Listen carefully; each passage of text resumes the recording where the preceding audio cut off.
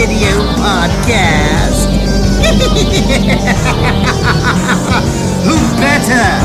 I'm your king of bad taste.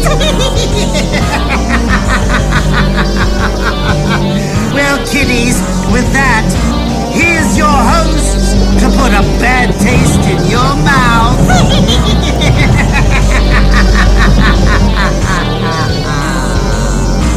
Welcome back to episode 228 of the Bad Taste Video Podcast. I'm Mike. I'm here with my haunted homeboy, Mr. Grizz of the North. Well, like the North. No, yeah, the North, I guess. It's north and to you. we.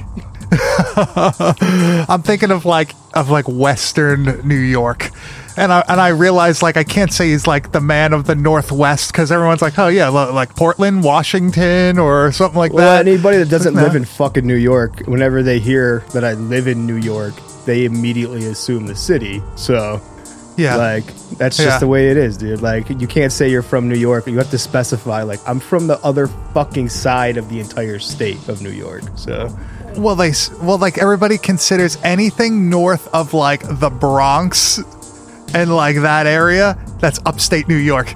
So like you have a little sliver, a tiny little, if it was 12 inches, 1 inch is considered downstate and like the rest of the 11 is upstate.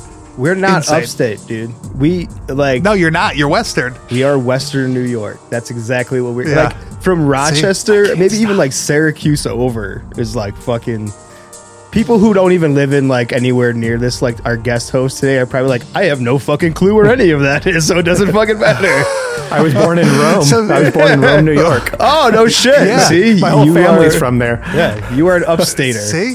Yeah. And that is the familiar voice of Mr. E.K. Wimmer from the Laser Graves podcast. Yeah. What is going on, dude? Where the fuck have you been? People have been like, yo, what happened to E.K.? Did you guys have like a falling out or something? Like, I don't know. He just doesn't want to come on anymore. Yeah, we pushed too hard on the hosting thing. I think. I think what it was like, well, you guys aren't covering any Polonia films, so I don't get invited on. Well, we had to give Grizz a break. We had to give him a minute before we jump into Bad Magic. We're going to let him recuperate. I had a from bad the fucking experience, shit. so Yeah. it's not all the fucking miracles and rainbows in Polonia land, and I have to come back to reality, man. It's gonna be a while before I can watch another. You're shell shocked. The last time we watched Bad Magic is when Grizz was down, and we're watching it. It's maybe like 2 PM, but we're in my basement, so it might as well be fucking midnight. It's like 2 PM, nothing to do but watch this fucking movie, and we're both just sitting there like. Well, to be fair, I was Chase ripped was on there, too. edibles, dude. So Yeah. I could barely hold my head up. Was Chase there? He for did. that? Chase, I'm surprised Chase sat through that fucking movie with us. But okay, but like we made it a fair trade because like you made us watch that horrible fucking movie Bad Magic, and then we made you sit through Run Bitch Run, and you were like, "What the God. fuck is this?" Do you remember what the plot of Run Bitch Run was? Absolutely, dude, it's amazing. Do you really? I want to can't cover remember that what it was. fucking movie so bad. I can't remember what it was. I remember it was like a Last House on the Left type deal. Fucking like Catholic school girl, fucking Bible selling girls or whatever, going door to door, see some murders happen at a drug house. They get fucking taken hostage by the fucking banditos. Well, they're not really, they're not banditos. They're just like southern, western, southwestern. They're like fucking EK's area, like Arizona in the desert, yeah. Banditos, that's what EK is.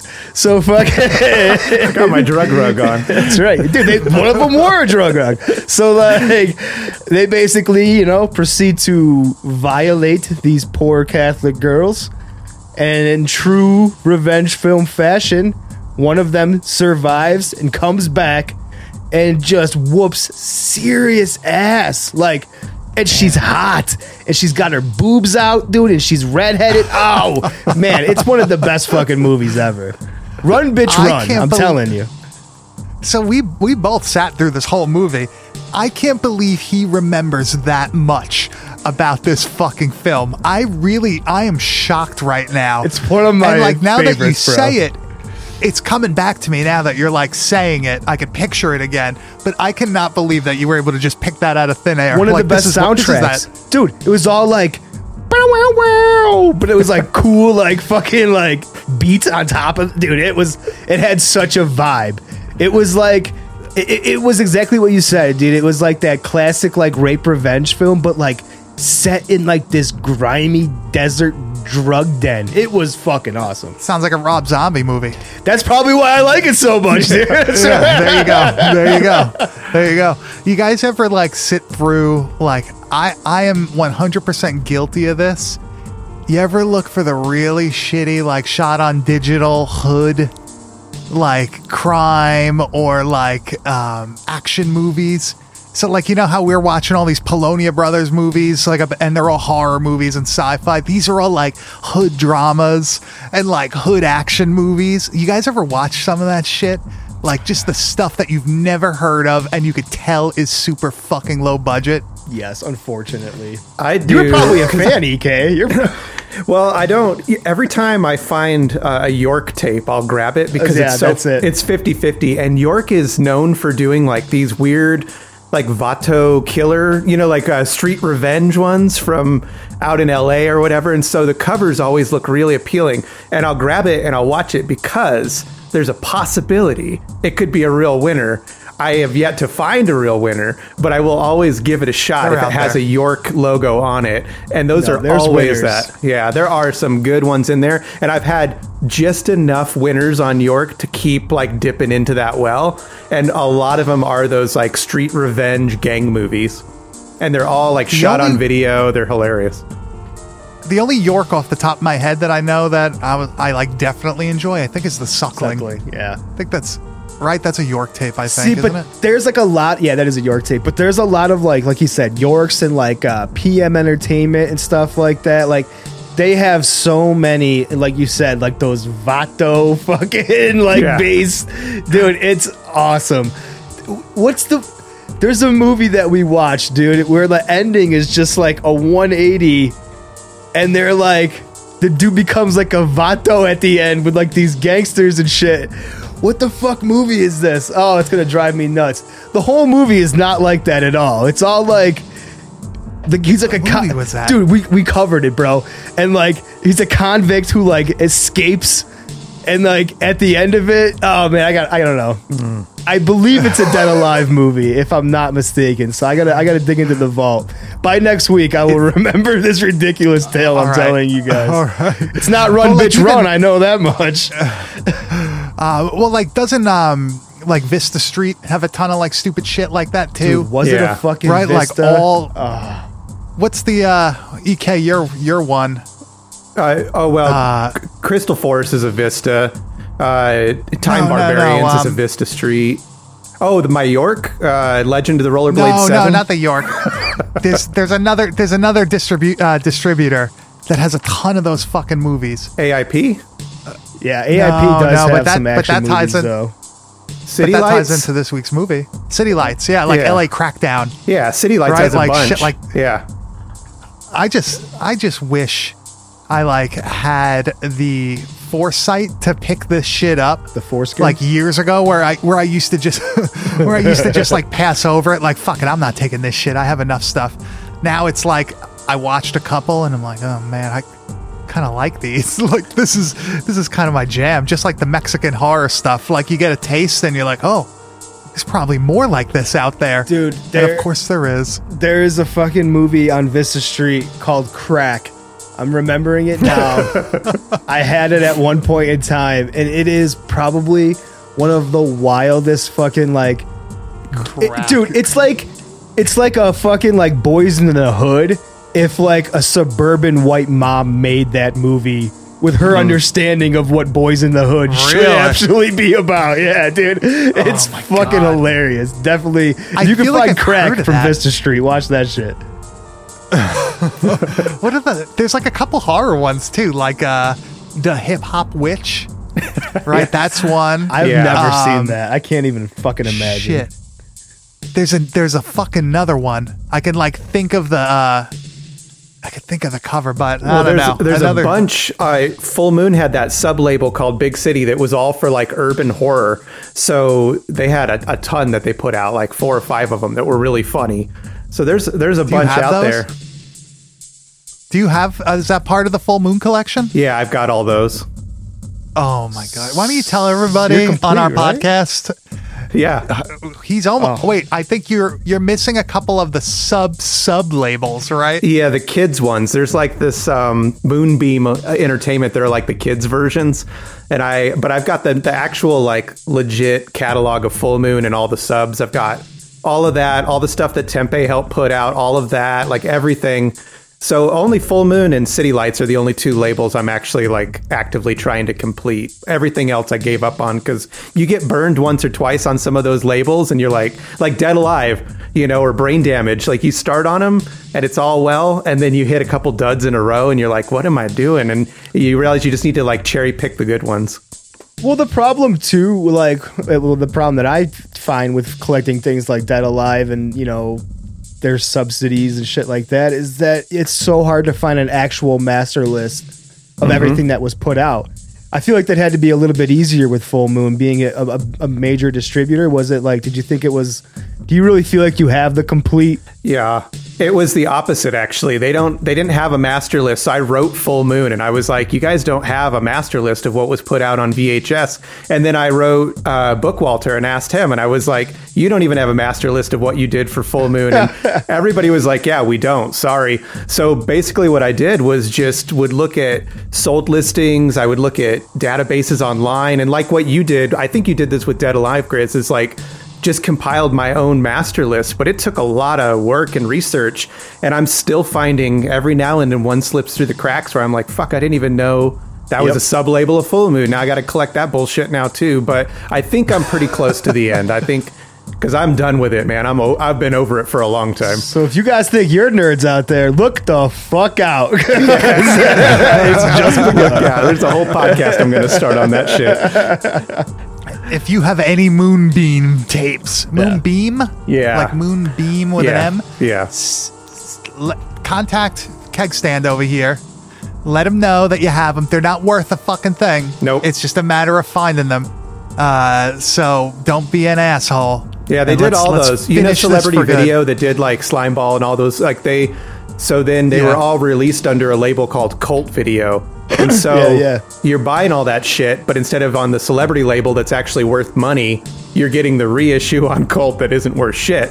But you have to have it if you're completing the Full Moon catalog. So yeah, life lesson there. Don't do that. In too deep now. You gotta finish. You gotta finish it. I got else, you, man. I just gotta get done with it. I don't think anybody else has that many Full Moon tapes. It's because everybody else got a brain. That's why. Well, it's funny because I've made 2 separate attempts in my VHS collecting lifetime of trying to obtain full collections of things. It is like you just said, don't fucking do it. It is the stupidest fucking adventure you will ever take. At one point, I had so many Prism tapes. There's pictures of me with just like mountains and mountains of Prism tapes. I sent you all mine. Exactly. I had all the fucking heaters, bro. I had them bitches. But it was just like, man, it's a never fucking ending thing where you're just like, man, it becomes exhausting almost to be like, I don't even want this fucking movie, but it's a Prism tape, so I gotta buy it. That's the problem that I have found doing that, is that I end up owning a lot of shit movies that I don't give a fuck about. Yeah, that's why I gave up on AIP. My advice to any collectors out there is, if you're going to try and complete a label, make it a small run label. That's why I'm doing City Lights, because they only did 14, 15 films, or Burning Moon or something like that. That's got there was only a very small amount made. That's more obtainable than doing something that you think has 20 releases and you find out there's 75. And it's just if you're going to try and complete a label, complete one that's actually doable. Otherwise you'll go crazy and you'll hate all your tapes by the time you get to the end. There's always another one. There is always something. there's something you don't know about, there's a promo tape, there's something out there. It always happens. Yeah, it's no matter bullshit. what. I'm not going to say exactly what the item is, but it happened to our buddy last night here, EK, in the chat that we got going. A very rare item that I know. It's crazy. You don't even, to have shit like that like, you know, it fits your collection that you don't even know about. It's dude, okay, for instance, I'll tell the story that, like, I have an item that I know where it's at. I know the guy that has it. I've talked to him. It is a fucking massive outdoor theater banner for the theatrical release of Brain Dead in England. It's fucking beautiful. I want this thing. I offered this guy $1,500 for it. Like, dude, I'll give you cash, like, right now for this thing. And, like, he wouldn't budge on it. It's for, like, some museum and shit like that. And I understand, like, how gut-wrenching it is to see something that is, like, I'm never going to be able to find that again. Like, this is it, you know? And, like, to not be able to obtain it, it fucking sucks, dude. I want that. Dude, I think about that fucking banner all the goddamn time. I need to erase that message from my fucking inbox so I don't see that guy's face anymore. That's why I don't shoot for the stars anymore, man. I keep all my shit grounded. Fuck that.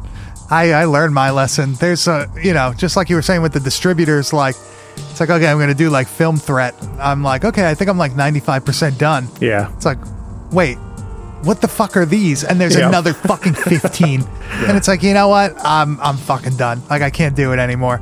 There's like a handful of distributors that I'm still doing, mostly wrestling shit, and like not like WWF, WCW stuff, but other oddball things.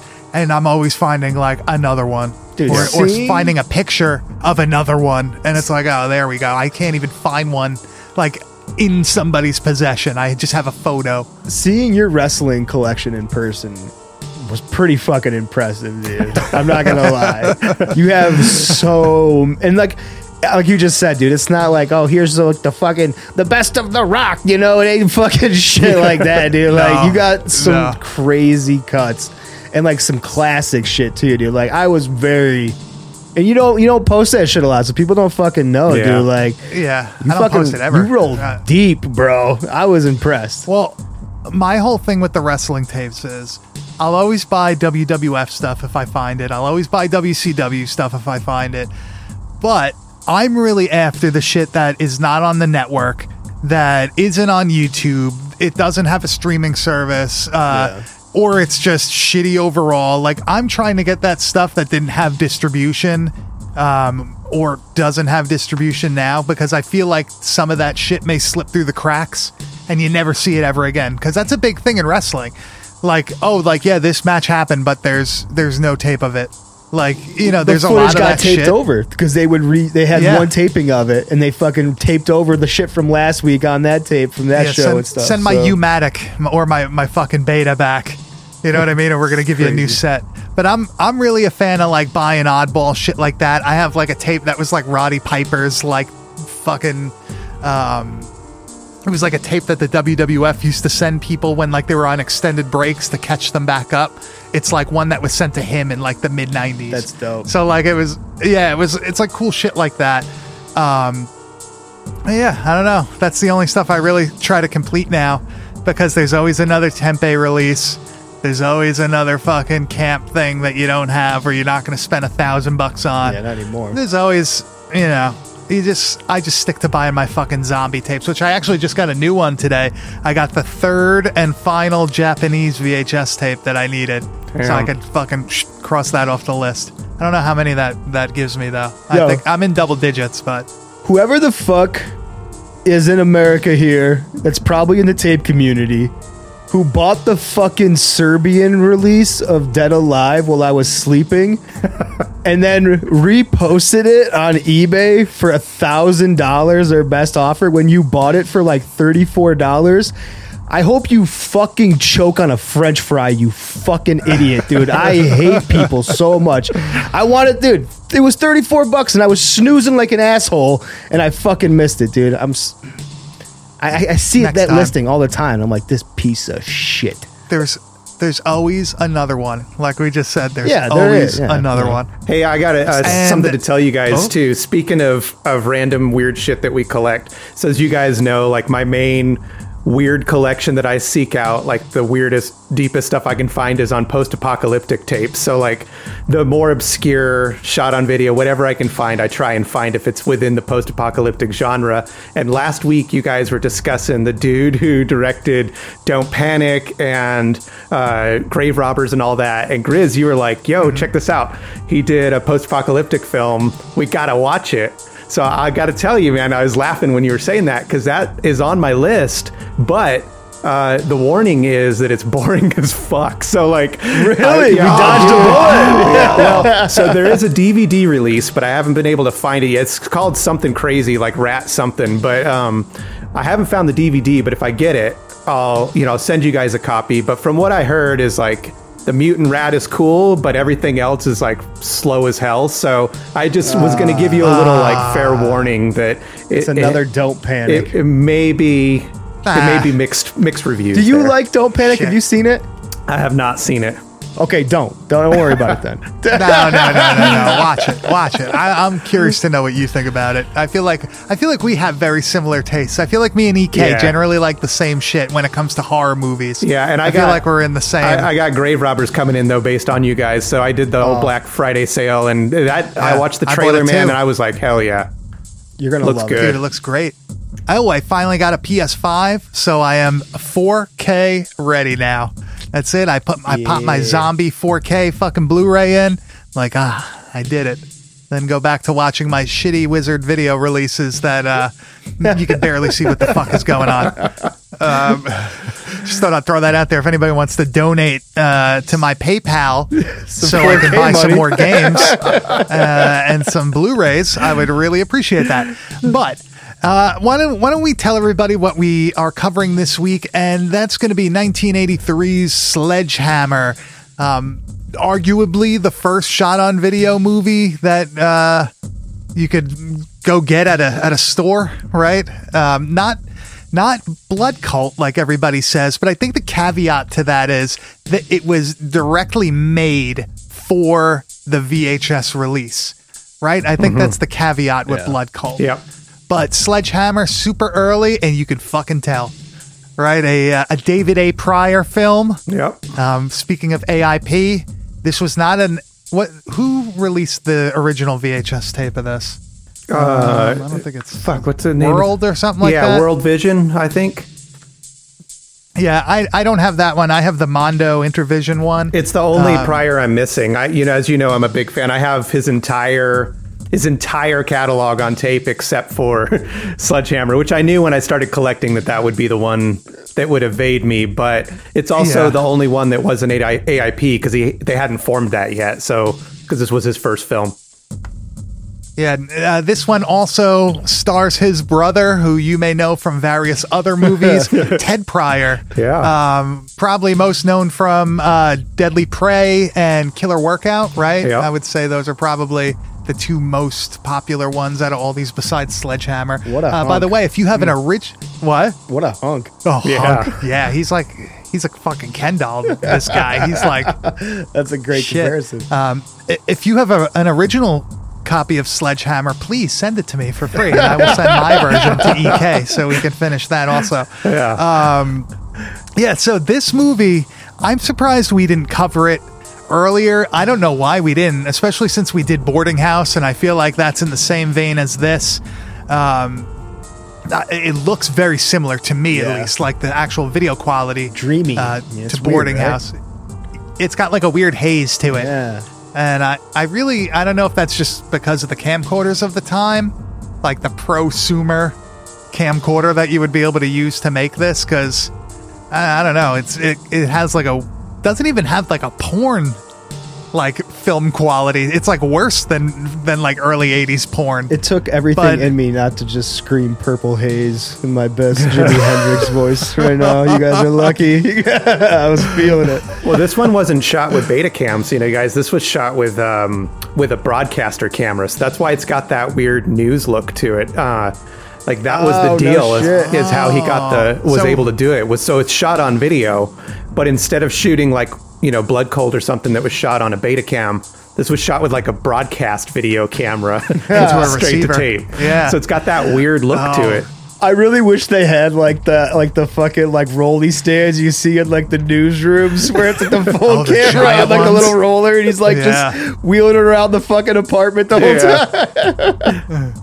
I don't know if we mentioned that Mr. EK is kind of like an expert in like David Pryor. All kind of things shit, movies, right? really. This motherfucker just dialed in. Yeah, well, you were asking. you think- I was thinking if your listeners are interested, you guys probably covered this on the boarding house episode. I don't remember, but Mike, you were just kind of trying to clarify where this fits in with the early SOV releases, and the distinction is between the three. If you were to have boarding house, this one, Sledgehammer, and then Blood Cult, is Boarding House was the first feature shot on video, but then it got a theatrical release. Whereas this one was the very first film shot on video to get a video release, straight to video. And then Blood Cult was the first shot on video with the intent of it being straight to video. Like, this one was shot on video, but I don't think he was like, cool, I hope it only goes to video stores. I'm sure he hoped that it would go to theater, but it didn't. So that's kind of where those three line up as far as like historical milestones in the SOV world. It's pretty cool. Do you know if he actually spent 40 grand making this movie? I don't think he that's like did, a- because this whole thing was shot in he and Ted His shared apartment. an apartment. Yeah. And like the cover art, I didn't know this. This is crazy. Ted drew the cover of Sledgehammer. So like that Oh, no was shit. that was done by Ted. So like they only, and most of them were their friends. So there's no fucking way that they spent that much money, unless it was for advertising, because that's how they did get their investors, is they took out ads. So, maybe some money there, but I can't imagine that. No way. Yeah, even the gore, the effects aren't, anything to write home about. It couldn't have cost. I saw that number. I was like, man, that has to be fucking inflated. Yeah, no way. So let's hit the trailer, because we're already deep into this, and we'll actually get into the movie.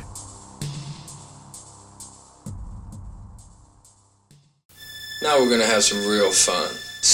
Hey, an orgy! All right, that's what we're waiting for. You fool that you have. Hey, let's get started. Put your shit on. Quiet. I'm talking about a seance.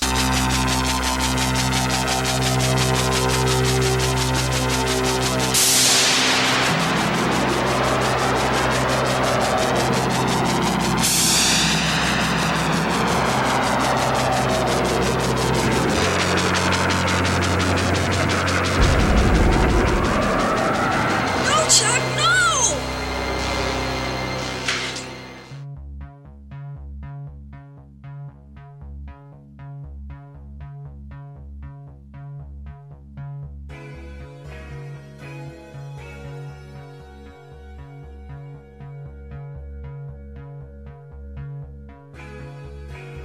Sledgehammer. This movie, actually, you know what, Grizz or EK, who wants to just give a general synopsis of the movie? No, you want me? You know what? I'll do it. Fuck it. Everyone's just shaking their head. Good luck, A group buddy. of friends. Yeah, it's easy. A group of friends go to a house to party one weekend when they're attacked by the avenging ghost of an abused child. There you go. Yeah, in That's theory. the- So why are you asking us? So I don't know. I was giving because you guys are like my guests. I'm like the host. You're my co-host, and then he's our guest. So it's like, what am I gonna fucking walk into your house and just open the fridge and just take something out? No, I'm gonna wait. I feel for like at this point, that's the relationship that we have. Like, like if we lived closer, like I would expect you just to walk in anytime. Like that's just how. This is what it is, dude. That's a slippery slope, man. That is a slippery slope. Ask the hog about that one. Oh, That God. is a slippery slope. Yeah, so this movie is technically, I guess, like a haunted house slasher, right? We have a, man, I'm not going to say, I guess, like a Jason Voorhees type Michael Myers meets the guy from Nightmare and with a weird child ghost He's thing the- too. he's- I don't. He's a generic slasher killer, really. Even like the plastic mask, he's a very generic 80s slasher killer, right?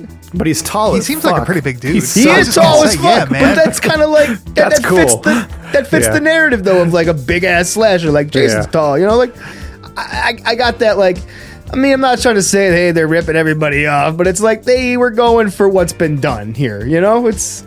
It's a time. It's a tale as old as time. These fucking kids, they're coming to party. There's a big guy with a sledgehammer.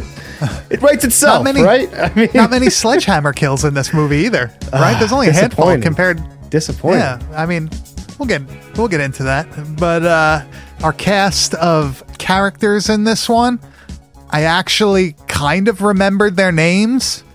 Unlike some of the other movies we've covered where there's just like a huge crew of people and they say the name once maybe in passing. But I actually like the group of friends in this I don't know, the cast of I guess cannon fodder. No, you guys, no, nobody. What? Well, The I thought names? you were going to introduce these motherfuckers, dude. No, We got Chuck. I was just gonna say, like, well, you want me to do them individually? Oh, okay. Well, I'm saying, All right. like, I mean, the main Yeah. people at least here. We got to talk about okay, Chuck. okay. I got it. All right. Ted Pryor, Right. David A. Pryor's brother, absolutely fucking ripped Greek god playing He's a Chuck. professional bodybuilder, man. That's why he was Really? in it. Yeah, he won like a shit ton of awards back, on the East Coast. So he and his brother came out west, and his brother was going to make movies, and he was going to become like a championship bodybuilder. So that's why he was like, "Damn, my brother is ripped. You're going to be the star of my film." So I mean, really, this movie is just like a way to like show off his Showcase. brother's physique, right? Like Well, this I is would just think like so. like I mean, he jumps out with no fucking- shirt on right away. Yeah, It's I mean, it's he spends 80% of this movie without a fucking t-shirt on. like, I don't blame him. Hey, here's the real pressing question that I have about Mr. Chuck, or Mr. Ted Pryor at least. Is he really playing that guitar? Because it looked like he was. Yes, Yeah, and this is why I'm saying this is like a fucking showcase for brother fucking Ted. Like, he's like, brother, we're gonna put all your skills on fucking on display in this motherfucker. It worked. You're going to the top. yeah. Oh, Jesus Christ. Is this why he was in Killer Workout? Was because of this? Well, because of his brother. I mean, he was in Killzone, the next film too. He was like in almost all of his films. Jesus Christ. This is like nepotism, but for somebody that actually deserves it. Yeah. Because Ted Pryor is like the quintessential 80s protagonist, right? Like macho man. Yeah.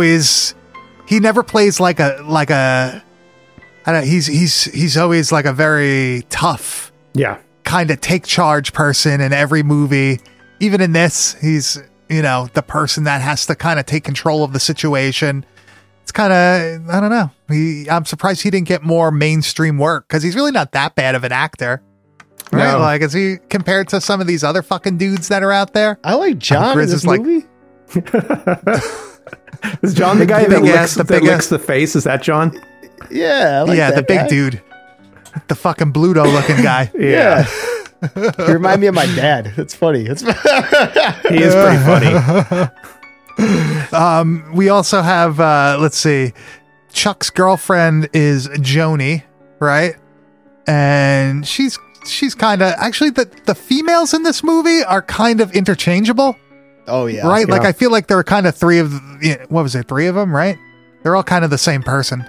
Yeah. Well, the it's only, because like the only thing that makes her stand out from the other female actresses is if somebody is having something put on their head or balanced on their head, it's her. That's how you know which actress it is. Yeah. Is she's always got something balancing on her head. it was such a weird thing that I noticed too. I was like, what is going on with this chick with the fucking head stuff? The slow motion. We have, Dude, okay. that's the only Slow effect they could motion. afford. This movie is what? An hour and 20 minutes, right? Is that what this comes clocking in around ish? Yeah, I would say. In yeah. real time, it's tell you. 20 This- minutes. Right. This is a 20-minute movie with so much slow motion to fucking make it that long. It's so fucking ridiculous how much. Dude, and that's why I was like, what is there a relationship between David and Ted that I don't know about? Because like he's filming his like sexy masculine brother running slow motion through a field like with this late dude. It's so weird at times. Yeah. That is like the quintessential 80s effect though, like an in-camera effect, or I don't know how they fucking edited this movie, but I feel like you see that a lot of times, and you see that like dissolve type what do they call that? Like a transition. Yep. You see that a lot. All this like shit, I guess you see it more if you're watching like Tempe Video stuff or like Todd Sheets movies, but I guess they used what they could, because I'm trying to think, in the beginning they have that weird color, like that brownish color filter over everything during the credits. Mm-hmm. And besides that, there's really no other There's VFX in the there's movie. a red, like a crossfade to a red at one shot, but that's about it. And the slow motion, David was totally upfront. He was like, look, we'd never made a movie. We had cameras that we, were borrowing. We finished the movie and immediately realized we were nowhere near the running time. So they intentionally just slowed down. And it's just like, it reminds me of Rock and Roll Nightmare, how they like couldn't even get close to the running time. So they just shot them like driving in a van for 10 minutes. That's the same idea. Is David is like very upfront about that. He's like, we did not have a feature film and we needed one. So we just slowed everything down. It's like, I wonder what the actual like, Ouch. I wonder how short they were. I I'm gonna wonder say like it was how many 40 minutes.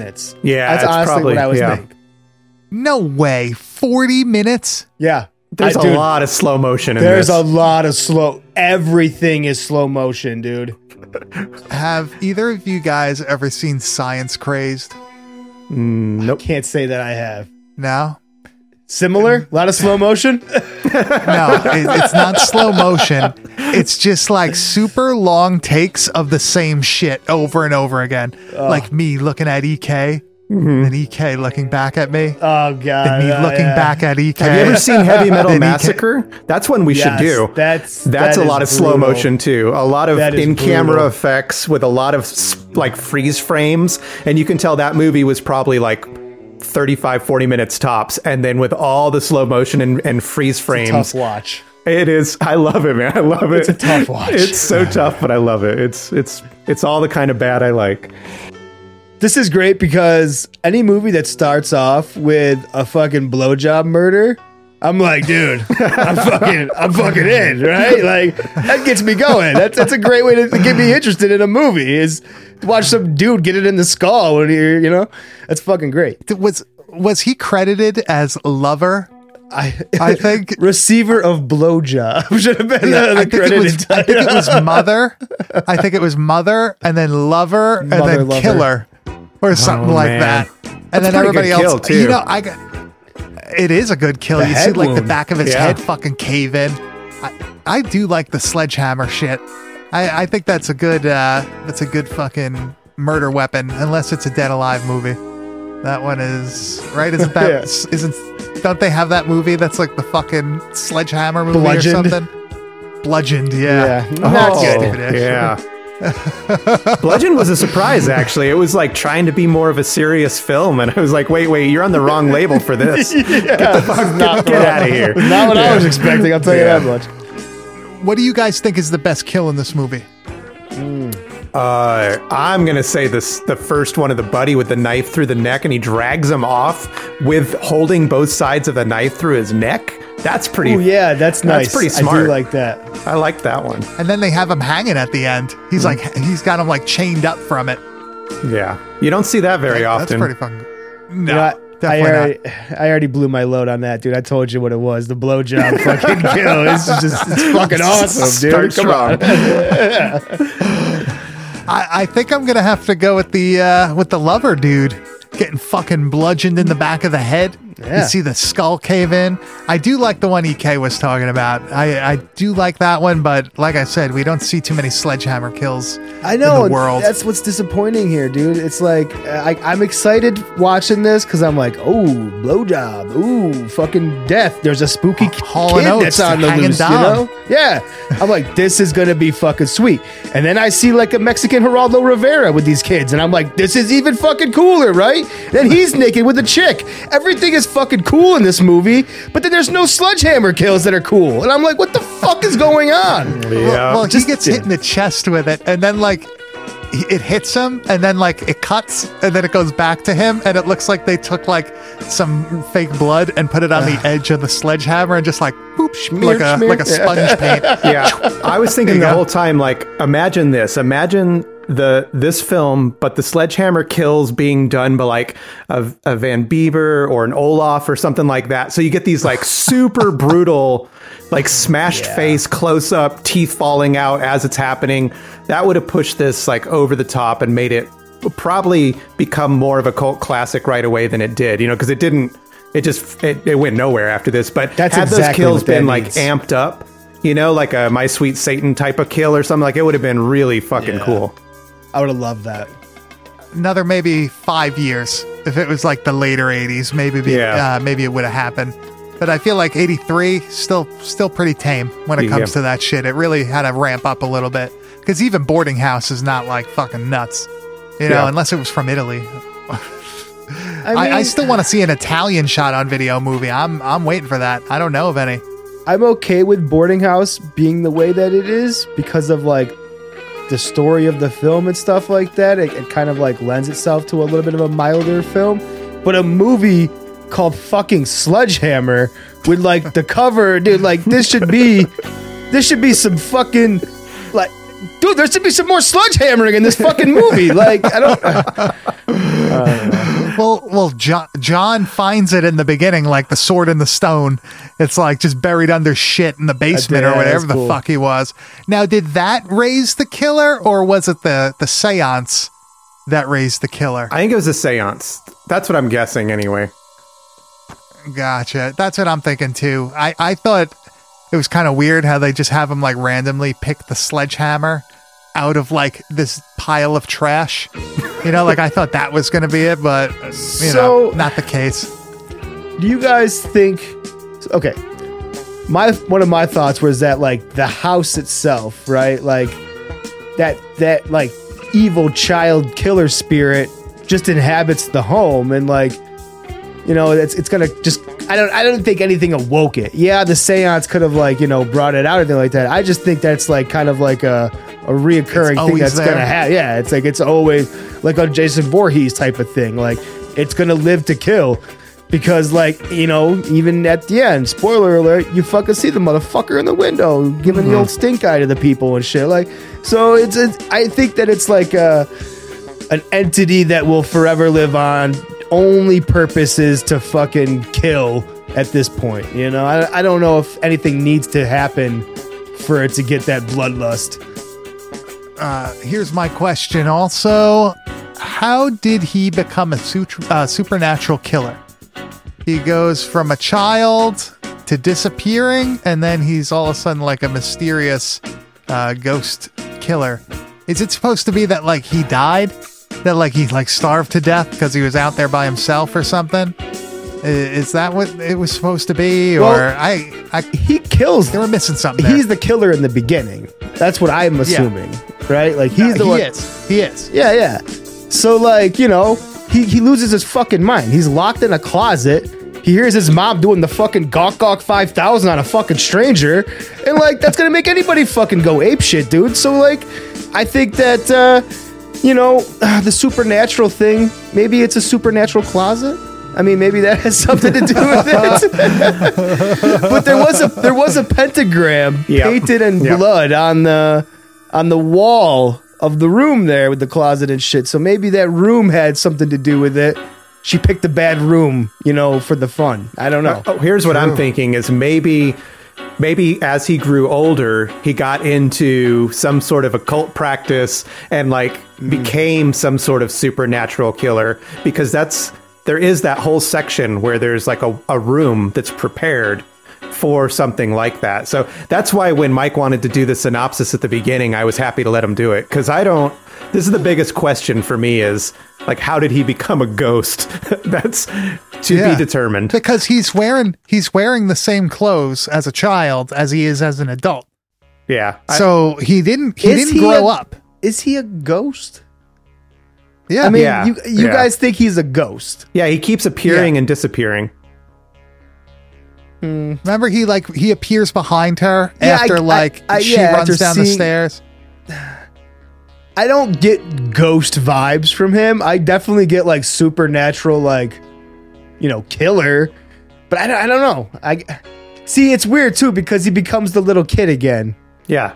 and like he does look kind of ghostly as the little kid, but maybe it's that stupid clear mask. It's very confusing, dude. I really don't have a clear cut answer on He it. can't be a he ghost, though. transforms. It's 10 years later, so how he wouldn't be the kid still unless he was a ghost. Yeah, that's true. These are the burning Well, questions. also he's a ghost also because he transforms into a fucking adult in front of them. yeah. So A massive adult with Massive. very fabulous hair. Let me tell you. he's just throwing Ted Pryor against the fucking wall like he's a piece of shit. Was that dude wearing stilts? You stacking shit, think, bro? Or was No, that man, a I think he was yeah, just I a think big he's just dude. tall. Because I don't He know. looked At like- one point, he looked like he was walking kind of awkward, and I was like, "This motherfucker got platforms on." But I think he looked like he was like 6'6". no shit. He looked like he was like a big motherfucker. We gotta find out how tall this motherfucker really was. Or maybe Ted Pryor is only 5'6". I don't know. Probably. He just looks so small. No, because I mean, he's he famous. was Most way famous bigger people than are tiny. he was way bigger than the John guy. Like he was taller than him too. Yeah, John He, looked like a big boy. Yeah, I do like this killer. I do like the idea of him going between being a kid and an adult. Like it makes it super fucking weird to me. Almost like he powers up into like the sledgehammer killer. I think that's pretty cool. I like when he did the "Here's Johnny" thing in the door with the fucking sledgehammer, and he fucking puts his little clear fucking mask face in there and looks in. That was cool. Well, like I keep trying to compare this to like Friday the 13th and all that shit. And I keep thinking like, no, this is 83. So like Jason just reappearing places. It's another couple years before he starts doing that in the movies.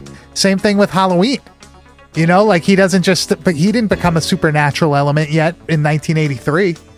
So these guys were actually a little bit ahead of their time when it comes to the slashers of the 80s.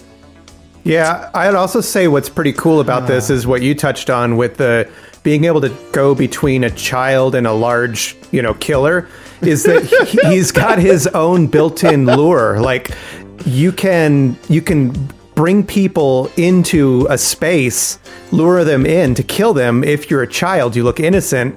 And that's pretty cool because usually it's like the child is a ghost that's separate from the evil spirit that's going to kill the person in a movie. This is one and the same. So he's like got this built-in device that can like bring his victims to him without them having a clue what's going on. I think that's kind of clever. Okay. This ghost thing is really fucking bothering me. It's like, I'm really not so. Why the fuck was the John guy able to teleport into that bedroom at the one point? Like, he's not a fucking ghost. So why is he The door- teleporting all of a sudden? Yeah, like the door just like he gets in and the door closes He behind just him is like, without I'm like in a the frame fucking passing. room. Like, what the Yeah. fuck? I don't Him know. fighting for the sledgehammer was pretty epic though, man. He was like in there really giving it a go. I will throw But this he out just there. ain't no Ted Pryor. It was written in 2 days and shot in 7. So You don't that say. could- that could be the answer to all of your questions. Okay. Magical Well, they ghost. also they don't really explain how he gets stabbed in the back too. Yeah. Because the dude is like down and out and he's like leaving the room and all of a sudden he's just got a fucking knife in his back. It's this movie. I mean, don't get me wrong. I enjoyed watching it, but it's like this is a fucking bad movie. Like this is trip, man. really this isn't good on any level. But like I'd watch it again for sure. Yeah. But like the fucking just like, dude, the ending of like Ted Pryor and this dude fighting for so long in slow motion is the most ridiculous shit. Like, it looks so non-violent and just so like pushy past each other. Like, oh man, They go through the door. The door just like comes, like it wasn't even screwed into the wall. Yeah, dude. I was like, wow. I mean, I like the way like he came out of nowhere to like, you know, after we thought he was gone, just fucking save that chick, whatever her fucking name is. It doesn't matter. But then like, it's just like, doesn't matter it what your doesn't name fucking is. matter what your name is. It was slow motion from that point on for the rest of the fucking movie. Dude, it was crazy. As soon as he comes in, it's just like slow motion. And I'm like, God damn it. Another 5 minutes of slow motion. And sure as shit, it was another 5 minutes of slow motion. You know what's funny about this too is like, how in the world is there so much slow motion and yet I still kept watching? Like, there's a scene where the door handle turns, and I swear I could have like taken a nap and woke up and the door handle was still turning. But it's because there's this like awesome dark synth behind it, like this really, you know, ominous. Yeah. So it builds all the tension to a door handle taking like 10 minutes to turn. And I'm like, I've just gone into this like other realm. I've like bad magic. I've floated off into the astral plane. Like, where did I just go? What's happening? One thing I gotta say about the soundtrack of this movie is that like the song that they play in the beginning over the credits and then the ending credits is pretty fucking creepy, more so in the ending credits because like you're seeing all these happy pictures of these people and you just watch them get fucking murdered for the last hour and a half. Like, very, very good closing credits to this movie. That's for damn sure. The doorknob thing totally reminded me too, the fucking Home Alone gag that the fucking chick pulls on. So, okay, dude, if he's a fucking ghost, how does he get electrocuted? How does he get stabbed?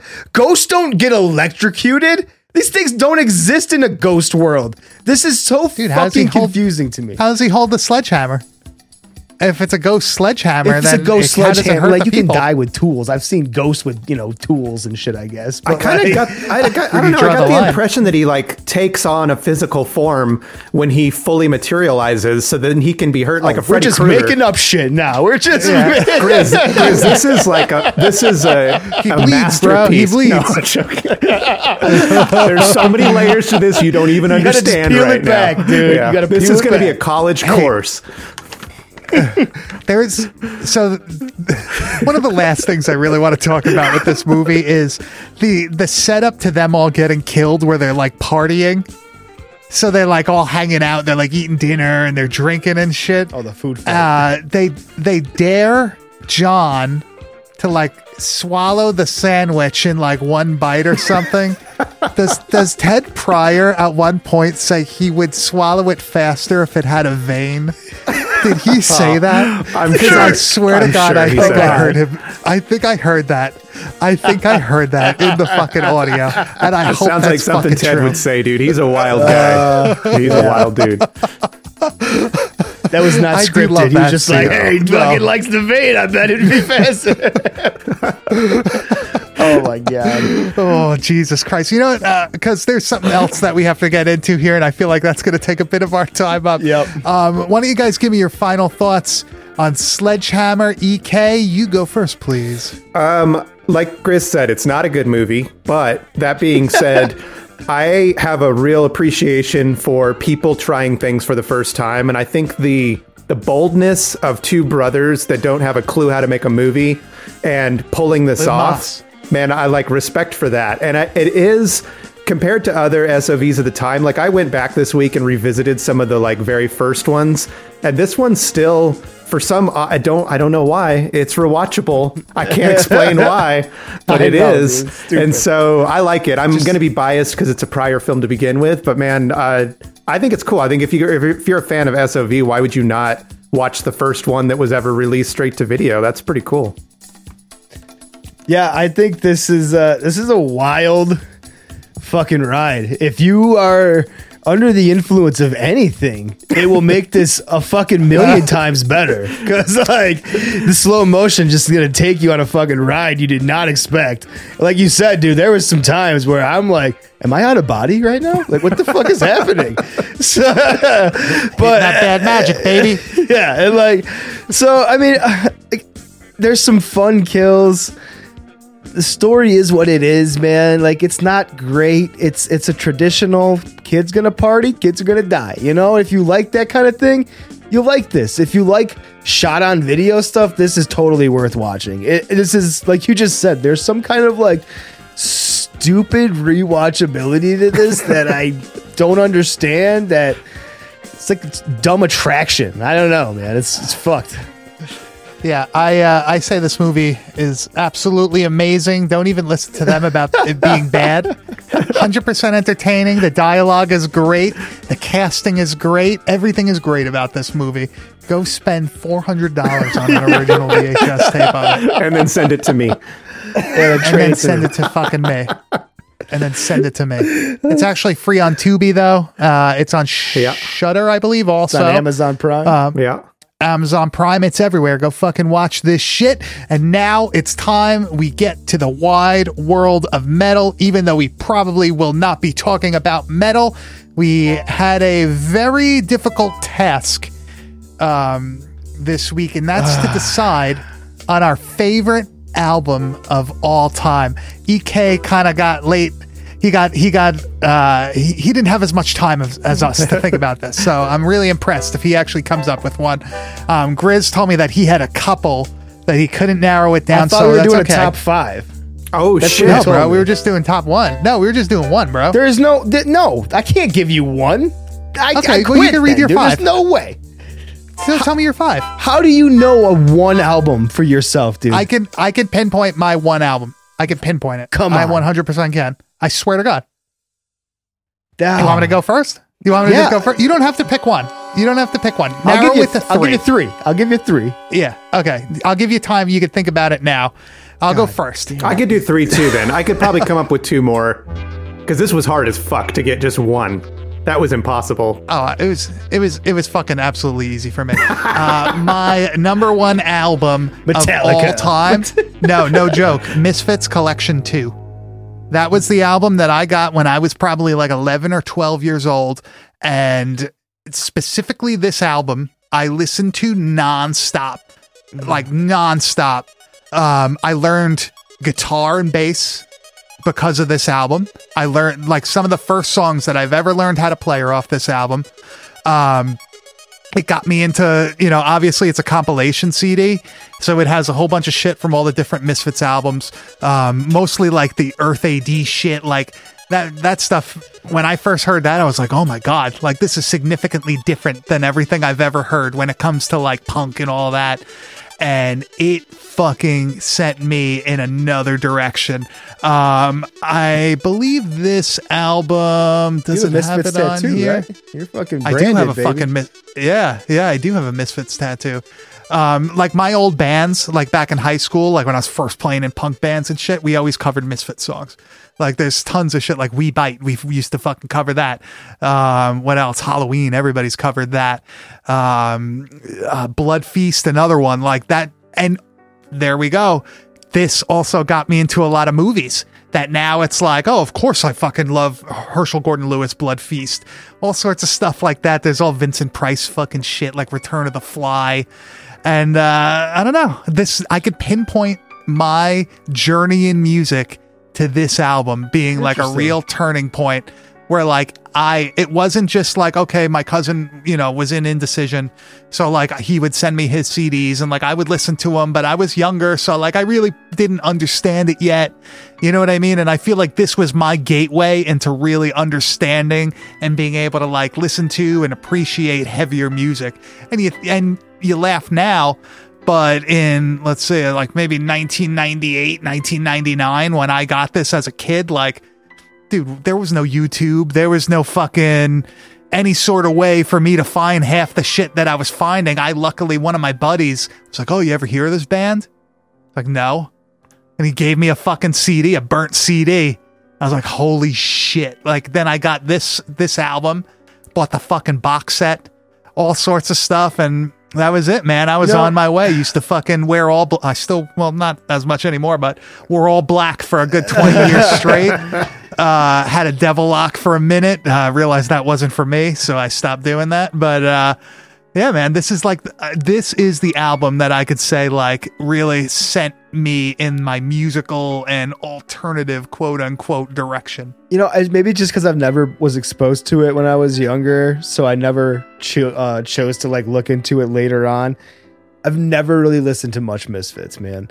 Like, I'm a huge Danzig fan. Not his later stuff when he started singing fucking Elvis songs. Yeah, like Danzig 1, Danzig 2. Yeah, that shit's incredible, man. Like, those are some of the best albums of all time, in my opinion. But I've tried, like, since going back and listening to some of the Danzig Misfits stuff, and dude, I don't know. It's just maybe because it's too punky for me in comparison. So, what I would tell you to do is to listen to the Earth AD album. Yeah. That's like the last full length that they did. And it's like not as like, I'm going to say like, yeah, it's not as like pop punky sounding. Right. It doesn't That's what have, I heard a lot. Yeah. It's not like as simple, like just 3-chord fucking Ramones type things and shit like that. It's heavier actually. Kind like of direction that Danzig would go in later on, like after he left, like Misfits kind of a thing.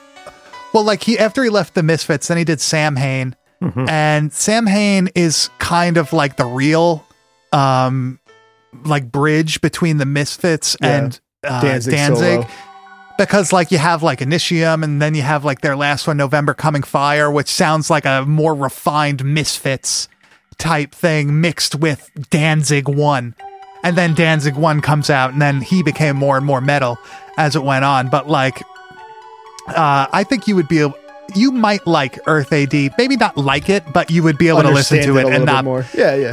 Yeah. Because like the really early stuff, like the Cough Cool stuff and shit, like EK, have you ever listened to that? No, I'm with Grizz the same way. Like if you were to look at my tape stack right now, it's all solo stuff, but Misfits, like, not that I didn't like it. When it was on, I was like, oh, this is cool. But I didn't have access to it when I was a kid. So I didn't have any records or tapes. So it was hard for me to really grow up and learn it.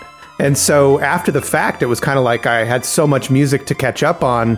Yeah, that feels that way. It's not that I wouldn't. I'll probably go back and at some point dive in. But it just was one that wasn't in my personal collection, therefore I didn't have that connection to it like a lot of my friends did. And I was like, well, why aren't you making me a mixtape or something? But for whatever reason they didn't. So I'm kind of like Grizz, You said that I was gonna like be like, oh yeah, duh, when you said you're number one, but I wouldn't have guessed that, to be honest with you. I was thinking in my head it was gonna be like a Slayer album or something like that.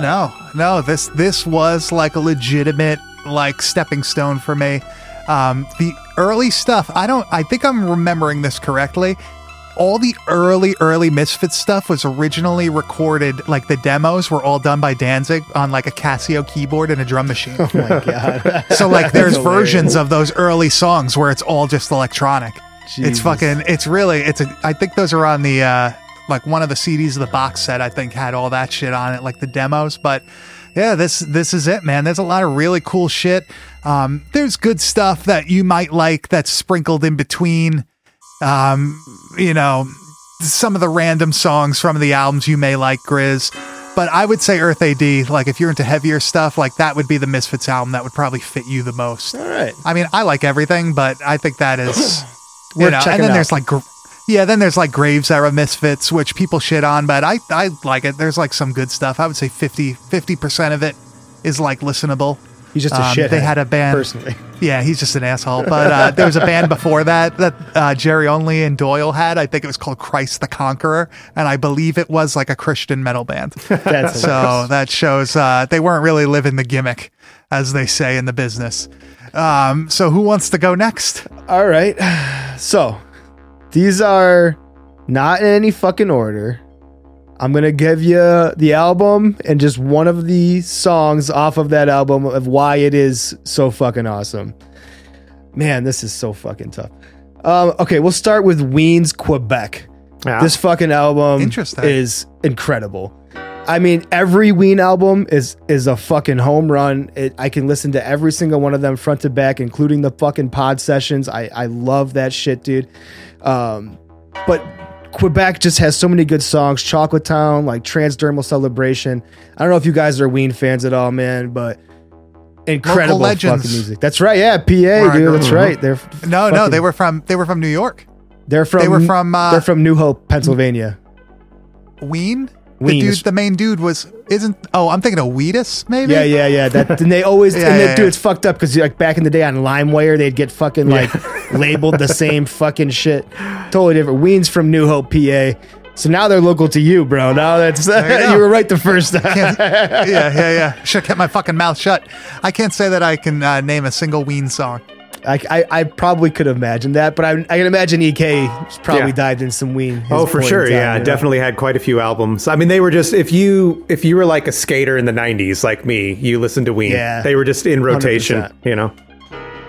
Would that be something where if I listened to some of the songs, I'd be like, oh, I've heard this before? Would it be one of those types? No, probably not. Like if I wasn't actively looking for them, I wouldn't have heard them. If you're listening to college radio in the 90s, maybe, but I don't, as a child, I don't think so. You might recognize like Voodoo Lady from like movies and shit like that. I know it was in the movie Road Trip and stuff. So you might, but classic. You're not recognizing that shit. I'm going to check it out. What's cool about Ween, man, is that like if you listen to one song, you're like, oh, this isn't for me. But you listen to the next fucking song on that album, you're like, this is a completely different band. What the fuck is this? Oh, cool. So, I like that. And dude, they got a country album, which is just fucking incredible. Yeah, it's really good. Dude, Japanese Cowboy. Listen to that fucking song. Wow. Fucking awesome. So, moving on. Man, this is so fucking hard to narrow down. I wish I was. I would probably say this album is the most influential on me as my guitar playing, my love of heavy music, and that is Pig Destroyer's Prowler in the Yard. Yeah. I fucking found this album when I was super young, used in a fucking Soundgarden used CD store in Western New York. And dude, it changed my entire fucking outlook on what heavy metal was.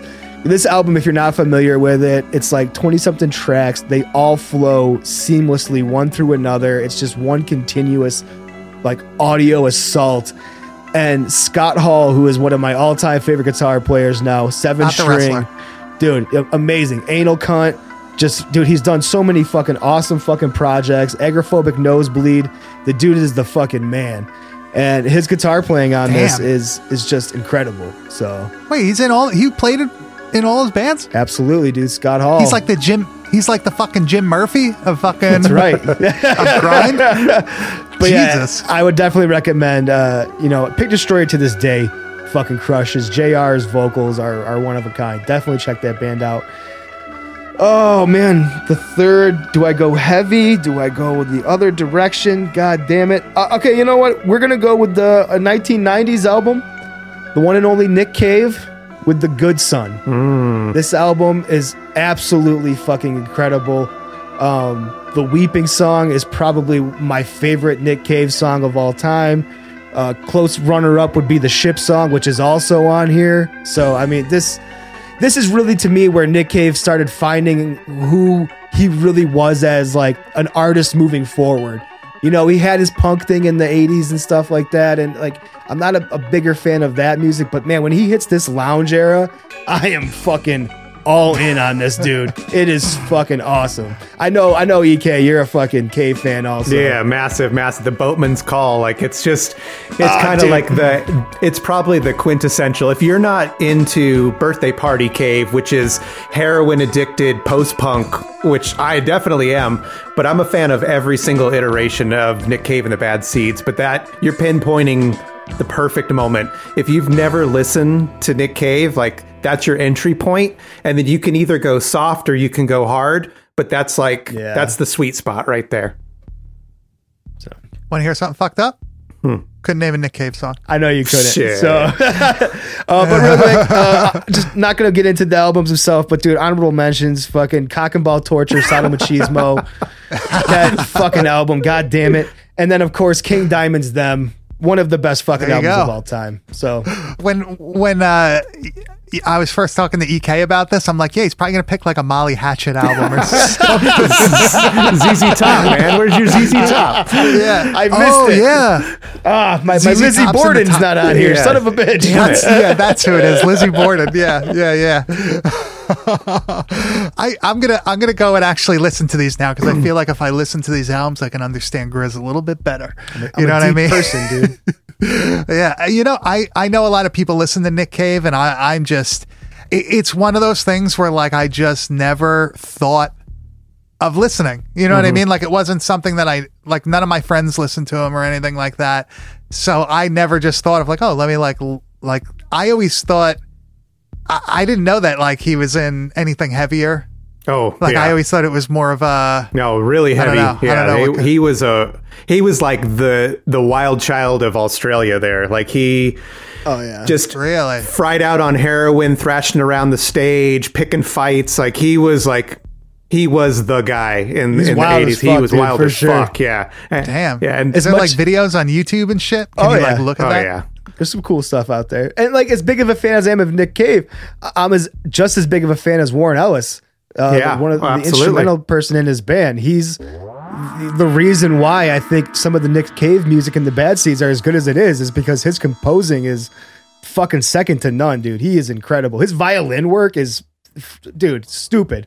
Yeah, all of them. You know, Blitza, McHarvey, they all came over from the birthday party. But when Warren came in this picture, it got a more cinematic quality, which makes sense because they went on to compose movies together and stuff. But it's quite a journey. Really? You know, Nick Cave's a band that you can't jump in. Like, okay, say nobody's listened to Judas Priest. I could name an album and you could go back or forward and still kind of essentially hear Judas Priest. This is it. Yeah. Yeah. Nick Cave is in eras. It's like you have to know what you're getting into album by album. It's not just one sound throughout his whole career. So it's hard for people to get into it and then think that that's what he sounds like and then go buy another album and be like, what? But because of that, though, it's also I think an easy artist for someone to find something that they like. Yeah. No matter who you are, Yep. there is something in the Nick Cave catalog that you'd be like, I can gravitate towards this sound more so than the other stuff. Because there's, like I said, there's some stuff that I just don't like.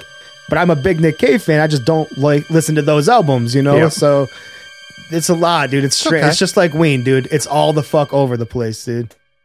Time for me to go back and listen to all this shit. All right, EK, dude. I'm dying to know. Lay it on us, man. Okay, well, we're going on, so I don't want to take up too much time for your listeners because I know you guys are around an hour. But I do like the idea of maybe giving a top 3 instead of just a top 1 because it was You have to. It was You hard have as to. fuck for me, especially as you guys know. Like I listen to all sorts of genres too, so it's hard to narrow it down. But I'd group it into three major ones.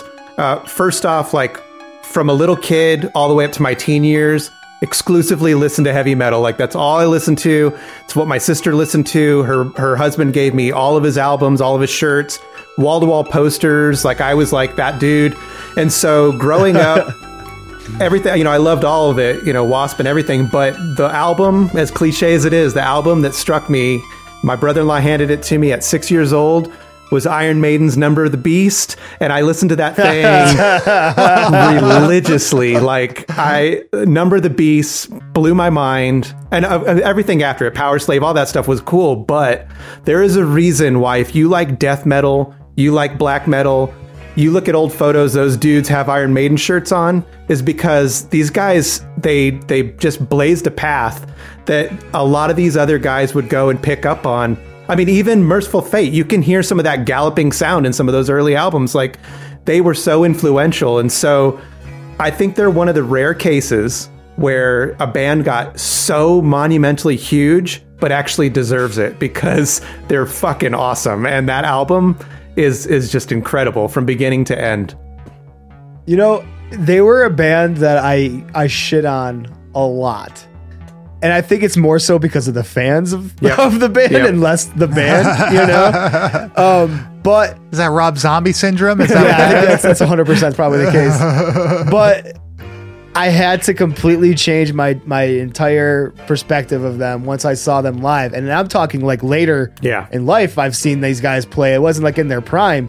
And even then, I was like, this is this is like a different level. Like these guys are really like a talent, and they're so tight.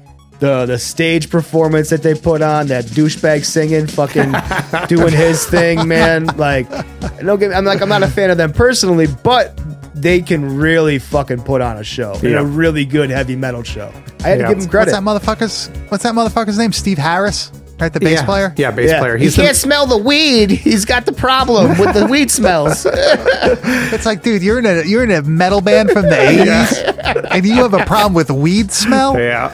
It's like, dude. Oh my god. This is why we listen to Merciful Fate. All right. Well, anyway, that would be like my childhood. If I was to have to pick one definitive album, it'd probably be that. For Little EK. The Little EK rocking out. But then Nice. I would say Ragman over there. another like really monumental album that changed, like it gave me part of what I do as a career, was when I first heard the soundtrack to Twin Peaks Fire Walk with Me by Angelo Badalamenti, who is he's my all-time favorite composer. And when I first heard that album, I was like, I want to make music for movies. Like, this is what I want to do. And I credit him. I can pinpoint that moment when I just heard some of those themes and some of those experimental sounds and that weird, because it's all dark as fuck. And it's like, it wasn't your typical Hollywood score. It was evil sounding, and I was like, okay, this is what's speaking to me right now. And it set me on a course to like want to become a film composer. So how could I not kind of credit that album as being pretty influential? Doing what you do, I would have been so disappointed if you didn't have something like this on the list. You know, being a film composer yourself and like killing it recently, mind you, the fucking stuff you've been doing is fucking awesome, man. So it's like you definitely needed to have some kind of like Goblin or something like this. Had better been on your fucking list. Yeah. So that's kind of it. So I just wish that if you're not familiar with the music of Angelo Badalamenti, he did Blue Velvet. He did all kinds of cool shit. I strongly recommend it. He did Nightmare on Elm Street Part 3. Like, he's an incredible composer, and it's not your normal stuff. It's dark. It's moody.